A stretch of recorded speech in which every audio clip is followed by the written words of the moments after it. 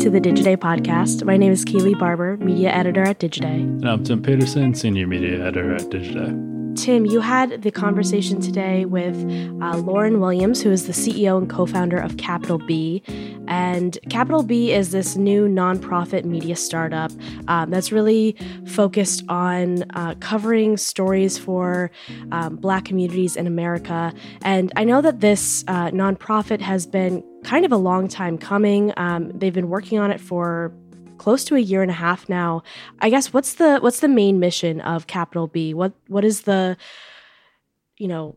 editorial purpose for this new nonprofit startup? Yeah, so mission for Capital B is civic journalism, basically, covering topics like health, criminal justice, politics, housing, for Black people, because those are topics covered by general interest publications or news outlets that are trying to reach everyone, but oftentimes that means it loses the context or the focus of how specifically these issues impact Black people, and these issues can impact Black people particularly strongly. And so Capital B's mission is to highlight that context, especially for Black people to be able to, see and learn how they're being impacted by what's going on in their communities. For example, Capital B has a national publication, but they've also launched Capital B Atlanta, which is going to be focusing, specifically on people in the greater Atlanta area and even, Georgia, which will be really important this year since it's a midterm election year. And obviously voting rights are very much under siege, especially for Black people. So having Capital B Atlanta will be a way for Capital B to make sure that they're staying on top of the issues and doing what they can to preserve democracy, which is a ridiculous thing to be saying in 2022, but here we are. Right. Yeah, no, it's definitely I think nonprofit media, right, has a very mission-driven, oftentimes just in general, nonprofits have these very mission-driven purposes. And so what they're setting out to do is absolutely not easy, but really crucial, especially right now, as you said. But that said, a nonprofit media company has different business challenges than a for-profit media company. I believe I read that they are launching with about $9 million in philanthropic backing. Can you talk a little bit about the business side of it? What are some of the challenges that they've had to kind of map out ahead of their launch? Yeah, so as you said, they have raised $9 million in funding. They also have a membership tier so that people can donate or contribute to Capital B in order to help it. And they'll also be, I believe, doing advertising and sponsorships as well. But it'll be that funding that is the bulk of how they pay the bills. And it's interesting, in the welcome letter that Lauren and her co-founder, Akoto Ofori-Atta, wrote and published to Capital B on its launch date, they specifically call out the business model for readers because they want people to be aware of how they're making money, because Capital B, they don't have a paywall. They're not locking things out so that only people who pay can subscribe. They're making all of their articles freely available. And they're also doing local news, which, you know as well as anyone, has been really challenged when it comes to business models. And so in that welcome letter, and Lauren talks about this too in the interview, they've really tried to centralize their operations so that they can be as efficient with the cost of operating a local newsroom as possible. And because they have Capital B Atlanta now, but they're going to add another local publication by the end of this year, and there will be more coming in the future. So, and they're also not skimping on benefits for employees. They're offering caregiver leave, 401ks, parental leave, unlimited PTO. So they're really trying to figure out, okay, how can we be a nonprofit media company, cover these really important issues that are by no means clickbaity issues, but aren't the types of issues that generally get millions of page views that advertisers would love to be associated with. And how do we do this in a way that's financially successful, or at least successful in the vein of we can continue to sustain this type of journalism. And it seems like they're starting off on a good foot. Awesome. Well, I'll let you and Lauren get into it. Thanks so much, Tim. Thanks, Kaylee. Lauren Williams, welcome to the Digiday Podcast. Thanks for joining us. Thanks for having me. Absolutely. So we are talking on Tuesday, February 1st, which is the day after Capital B had launched. So let's kind of start there. How did launch day go? It went well. It was not without its technical hiccups because it was a launch day. But outside of the technical side of it, it felt really good. We got our work out there finally, and people understood it. And,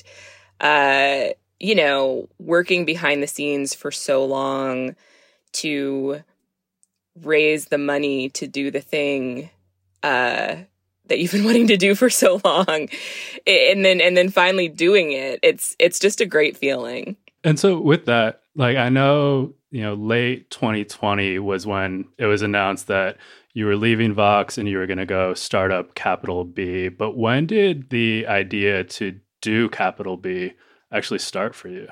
It started in June of that year, is when my friend and former coworker, Akoto Ofori-Atta, and I started, actually just, flat out had a pretty frank conversation and said, let's come up with an idea that is going to address some of the issues that we're seeing within the journalism industry and some of the issues that we're seeing in our country.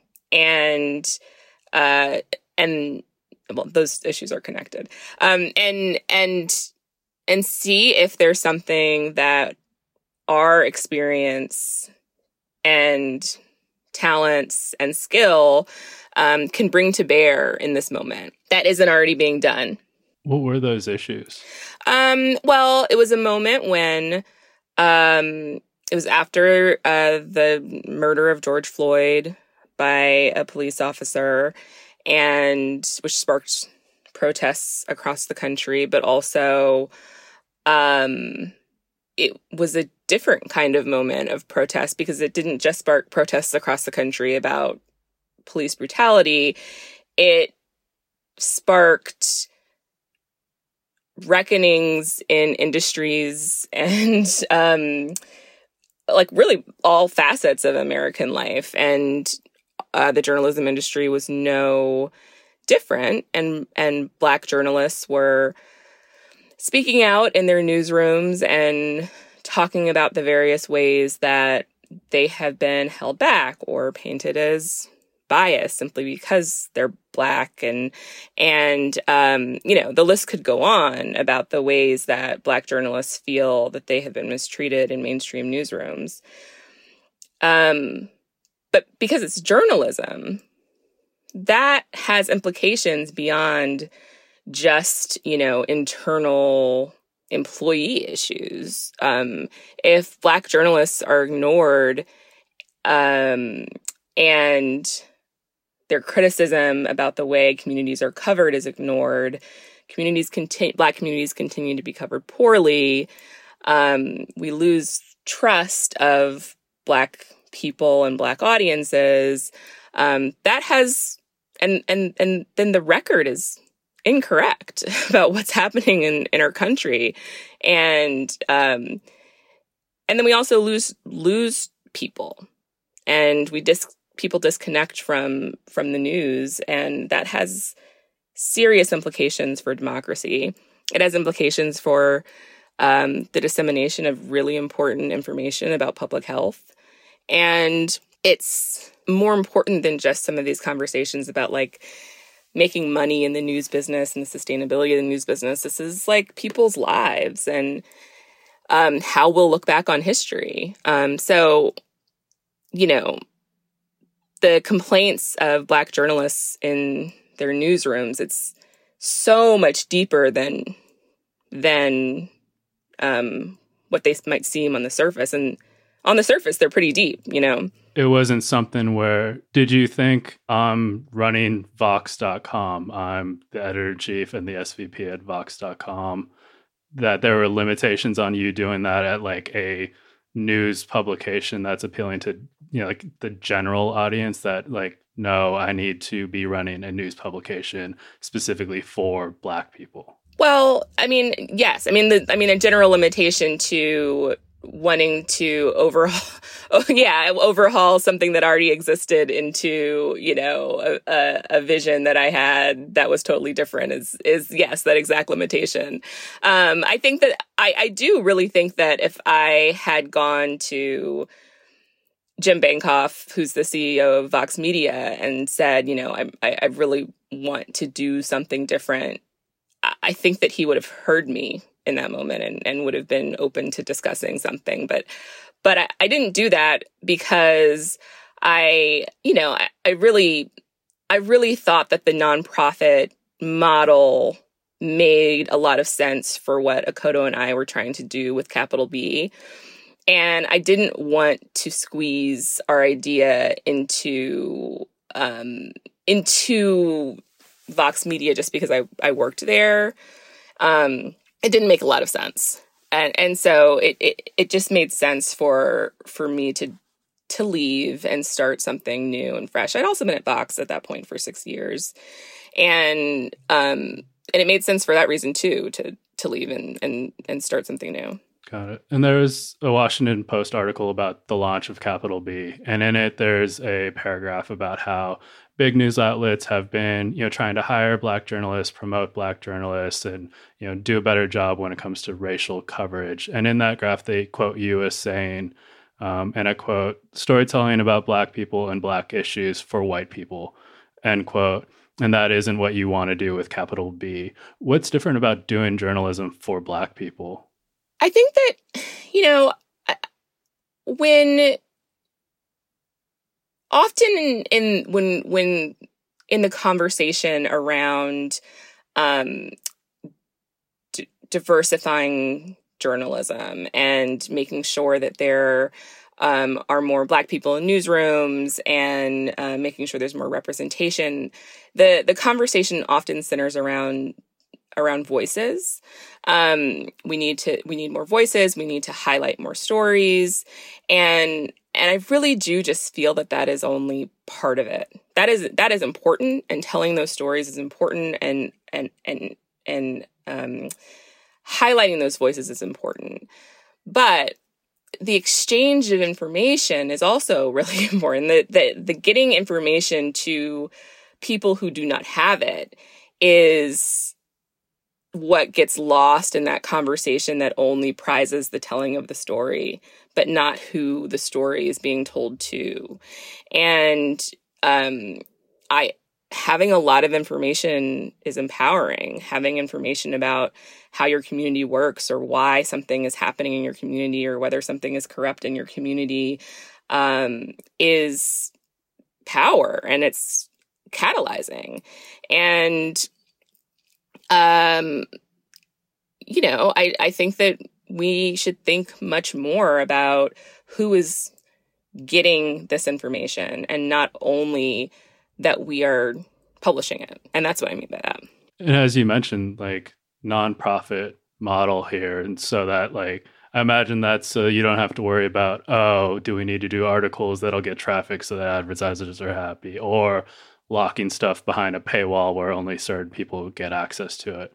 But in order to, you know, do a nonprofit, you had to go through, you know, funding. There's also the membership model that I want to, you know, talk about. But that funding process, what was that like? What did you learn? And how did you figure out who you wanted to go to ask for funding? Because I imagine that becomes a very important consideration of who are you willing to take money from? Who are you not willing to take money from? Mm-hmm. Well, the first thing that we did was we, you know, funding for journalism, it's not yet, it's growing, but it's on the philanthropic side, it's not yet this huge,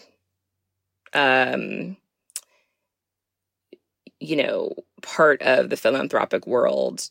It's not seen, it's by and large seen as a for-profit business still. So there's a relatively small but mighty number of funders who fund journalism. And so it was relatively easy to decide who to go to first, because there's not that many funders who fund journalism. And so we went there first, and they tend to be really helpful because they understand what's at stake for journalism. And some of our early funders, particularly the American Journalism Project, really, really, really want to see their grantees succeed. And so we ended up getting a lot of help getting connections, and it branched out from there. Not all of our funders are traditional journalism funders, but most of them are. And as such, that sort of conflict that you're talking about hasn't really come up yet, because they're journalism funders. And then you have the membership tiers, which is, basically a donation program. Like NPR has, Vox.com had the contributor product as well. At what point did you decide, we should also have like an ability for readers, for the audience, for anyone to contribute to Capital B? And do you have a goal where like that is what's primarily paying the bills, or is most of the money coming into the company? I don't know. I mean, I don't think that that would be amazing. It's not our 3-year plan. We do want to, we're hiring a membership director later in the year to really bulk up the program. It's important that we have some sort of reader-supported program for a couple of reasons. One, I think it can be a significant revenue driver outside of, the major individual donors and foundation funders. And so, it would be leaving a lot of money on the table to not do it. But we also think it's really important for our local newsrooms to be supported, to have that local support.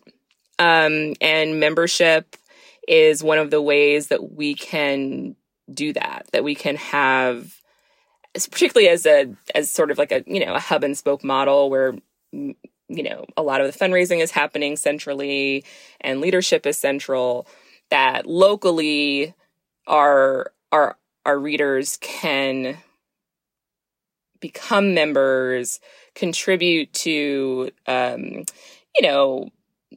building and growing their local news organization, and have some level of, sense of ownership in that. And that's a really important part of local news. And so there's a mission related reason for it as well. Right. Yeah. I mean, it's not like, I'm a Capital B member and I get a tote bag or a t-shirt. I get access to these, member only newsletters from your team. And then I also get, access to select events. And then if you also have Capital B Atlanta, which is, a local publication, they're going to be more, we're going to be talking about that. Absolutely. But then if I'm a Capital B Atlanta member, which is a separate membership, it looks like, then I get access to this Facebook group. Yeah. Was it kind of obvious from the get-go? Because I know you also did a lot of canvassing of who your intended audience was to try to understand what it was that they wanted from Capital B National, but then also Capital B Atlanta. Well, it was mostly the canvassing was mostly for our Atlanta audience. It's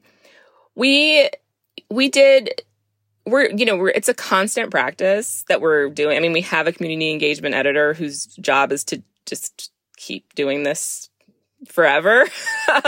So we have barely scratched the surface of this. And so we're excited to see what we continue to learn and what changes and how, we are or find out we're not satisfying people's information needs. And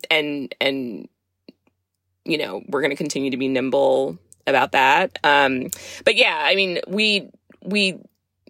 the Facebook group part of it was frankly like, we know that there's lots of our audience on Facebook.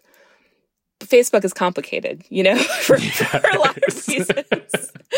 And we were just, we just kind of wanted to figure out a way to address that without investing a lot of resources in a place that, who knew if they were going to even surface any of our content, And so we're using Facebook as a community tool as opposed to putting a lot of like social engagement resources into it as an audience tool. We're going to take a quick break to hear from our sponsor, and we will be right back. So having the two different membership programs, the national and then the local, is the idea if I'm a Capital B Atlanta member, my fees are just going to Capital B Atlanta and towards funding that newsroom? Yeah. And so how are you thinking of, before we even get into like, how are you thinking about adding to newsrooms?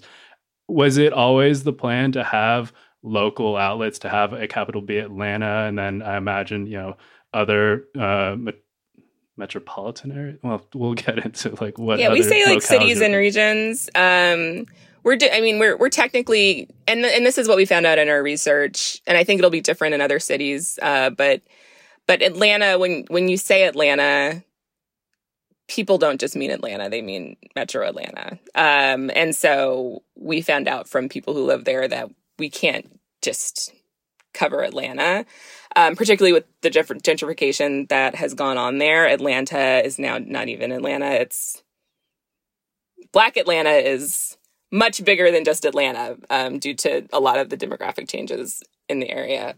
So we're covering a pretty vast area there. I think other cities, we might stay within the city limits. I think it's really just going to depend. Got it. And what's your roadmap for when you're looking to add other cities or regions? We're going to add our next city by the end of this year. Do you want to share what it is? Not yet. Okay.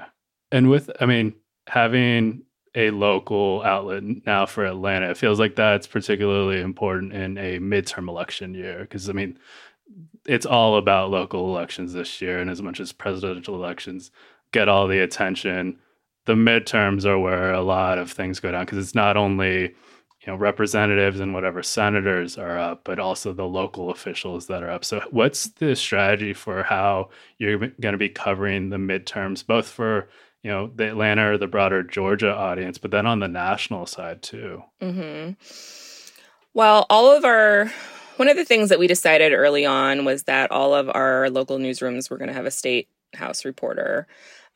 So right now we're looking for a state and local politics reporter for our Atlanta newsroom. And, they're going to be on it, covering the state level and local politics. And we're hiring a national politics reporter. And I can see the two of them partnering a lot this year because Georgia is going to be such an important state on stories that are happening in Georgia but are of national relevance. And that's kind of how I see that playing out. The national reporter is going to be focusing on the big themes of the midterms, because it's just going to be one person. We're small. We're a startup, and identifying the big stories, 3 to 5 big stories that we kind of want to follow that are representative of those themes and track them. And it seems like, speaking of Capital B at large, like you all have, like, obviously your focus when it comes to your audience is Black people, but then even on the site, like there are, some topics listed that kind of reflect the coverage priorities at the moment: health, criminal justice, politics, and housing. Was it pretty obvious, like those are the 4 we're going to go, and we don't need a sports section right now? Yeah, I think that we wanted to go with topics that, there is a lot of sports and entertainment coverage out there for Black people. there's less of the other stuff. And so, I think I'm not ruling out that one day we'll have it, but it's certainly not what we wanted to invest in to start. We wanted to go where there wasn't as much. Yeah, because one thing that stood out to me was I was looking at your job listings, and there's a job listing for a climate and environmental reporter. But what really stood out to me was in that listing, it describes this as being a role to cover environmental justice. And I don't know that that's a term that I've come across before. So could you help me and anyone in the audience who similarly hadn't come across it, understand what that means, and then what this person's going to be covering, and what that coverage will look like? Environmental justice is a term that, well, for a long time was used, primarily in activist circles. But so much environmental, there's so much environmental, I guess you'd say, injustice that happens in predominantly Black and brown neighborhoods, pollution and just various ills that are done to people without the resources to fight it. And environmental justice is just the fight to combat that practice and to eliminate those harms from Black and brown communities. And so that's basically the gist of it. And putting that focus on the way that people from marginalized groups are disproportionately harmed by pollution and in our country, and doing stories about it. Another thing that stood out to me about the job listing is the listed salary of $70,000 and up, which to me, I was just that's not an insignificant sum of money by any means. I remember starting out making $24,000, and when I got to $70,000, I thought oh, I'm rich now. I'm good. And then I was looking, further, and the benefits are also pretty good. You get unlimited PTO, 20 weeks parental leave, 12 weeks caregiver leave.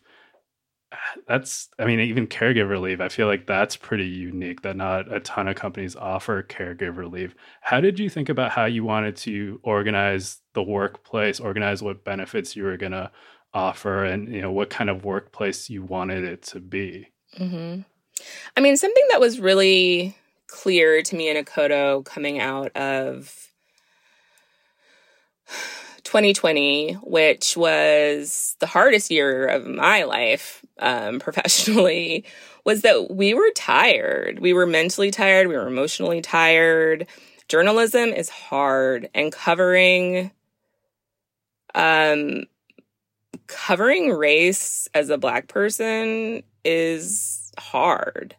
And, particularly for a news organization that isn't going to be, whose business isn't going to be based on being a traffic farm.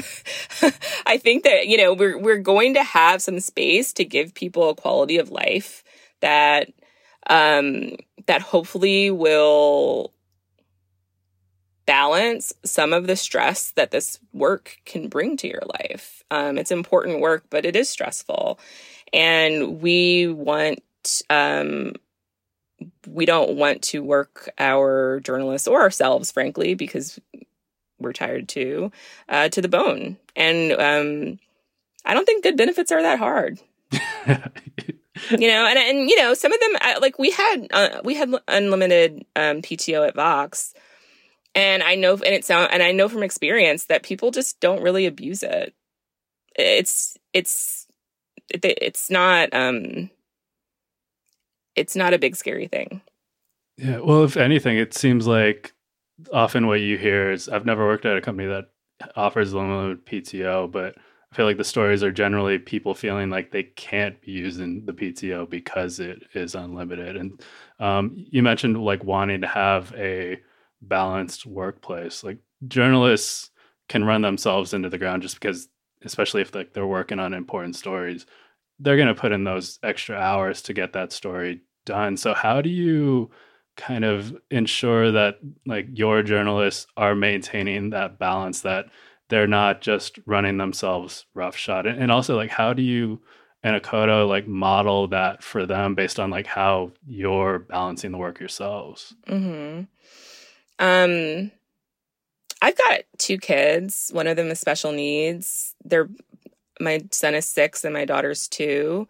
And I have to sign off at 5 to get like pick them up. And I do sign back on, but I'm not, I really try to show that it is okay to have life. And, we decided to write these operating principles. We were actually working with some consultants at this company, this nonprofit in Philadelphia called Resolve, that helped us with this. And we wrote these operating principles for Capital B that are basically like a list of things that every Capital B employee just agrees to live by. And one of them is that we put our mental and physical health before everything else. And the second one is that we show up and we're present at work. And the idea behind this is that you can't show up and be present at work if you don't put your health first. And so we have really, really high expectations for your performance and your work product. But we know that you can't fulfill them if you're coming to work not at your best. So stay home for 2 days and come back and do the job well. And that's kind of how we're approaching this. Got it. Do you all have like a physical office or physical offices? No, we will have one in Atlanta, but our national and central office is virtual. Got it. I imagine part of that is like, generally you don't want journalists in the office. It's better to have them out meeting with sources, doing the reporting on the ground. And also, launching in a pandemic, we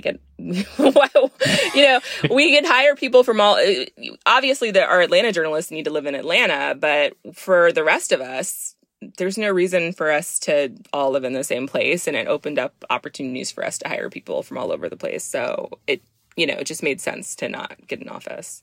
Right. And I imagine it also helps from the perspective of managing costs, because like in the welcome letter that you and Akoto wrote, there's a whole section on the business model. And in there's a mention of Capital B being, quote, organized in a way to minimize the cost of our local newsrooms, centralizing all of our business and operational functions, which put that way, it sounds like pretty simple, or at least like you all figured out there must be a playbook. But obviously with local newsrooms, there are business challenges where a lot of local news outlets just have struggled and have unfortunately folded. How are you all able to minimize the cost in order to be able to support having a local newsroom so that like others could maybe learn from what you all are doing? So when we launch our next newsroom, we won't have to have an operations person. We won't have to get a lawyer, say the editor of our new newsroom was someone who just wanted to launch a newsroom on their own. They would have to get a CMS. They would have to get all new laptops. They would have to get an attorney. They would have to file for 501c3. They would have to do all their fundraising by themselves. They would have to probably get an operations person. They would have to get a social media team. They would have to, or a social media person. All of that stuff is just either already done or we have a team that does it. And so to spin up a new newsroom, we just have to hire the journalists. And so in that way, we're cutting costs enormously and just adding efficiency to the process where we can be really nimble about where we're going next. Okay. Of the coverage that you all have published so far, again, this is just day 2, but one of the ones that stood out to me was on the Capital B Atlanta site, where there's basically like this reading primer. I forget what exactly it was called, but it's, lists all these articles, links to documentaries, podcasts about like kind of what do I need to know about what the big civic issues are in Atlanta. And I imagine like it's tailored specifically for people in the greater Atlanta area, but it also seemed really helpful for just me, who's in California, has never been to Atlanta before, doesn't really understand what's going on there. Is that something that you're planning to continue doing, and not just for like specific cities or regions as you launch, but even like have these kinds of primers for topics? Mm-hmm. We have a couple of them on our national site too. It was kind of a last minute idea for us to do it, and I don't know. We'll see how they do. I think it is an interesting idea, to ground people in a topic before they start reading about it, or even while they're reading about it. There's always more, and giving folks the opportunity to basically nerd out on something once you've kind of whet their appetite for it is probably a really great way to engage them. And so, yeah, I think we'll explore continuing to try different ways of doing that on the sites. Day 2, has there been any like story that you've seen really pop that's, kind of surprised you or led you to think, oh, okay, that's something we could really like go further down going forward? I don't know. We haven't had that many stories yet, but I think the 2 stories that I thought would pop the most have on our Atlanta site. We had a feature on the residents of Peoplestown, which is a neighborhood where there's some residents who've been in a really long eminent domain fight with the city that's, pretty well known in Atlanta, and lots of intersecting issues of race and gentrification and all kinds of stuff. And we got some really good access, and it was really well written, and I think indicative of the kind of stories that we want to do for Capital B Atlanta. And on the national site, we did a really good piece that basically looked at the effects of the 94 crime bill cutting Pell Grants for prisoners, and what basically eliminating higher education opportunities for prisoners has done over the last 30 years, and what that has meant for even the neighborhoods that those prisoners return to after they get out of prison has been doing really well. And it's a really fascinating piece. Well, Lauren, I don't want to take you away from the work for too long, so appreciate you coming on this podcast, and good luck with everything with Capital B. Thank you so much. It's been a pleasure.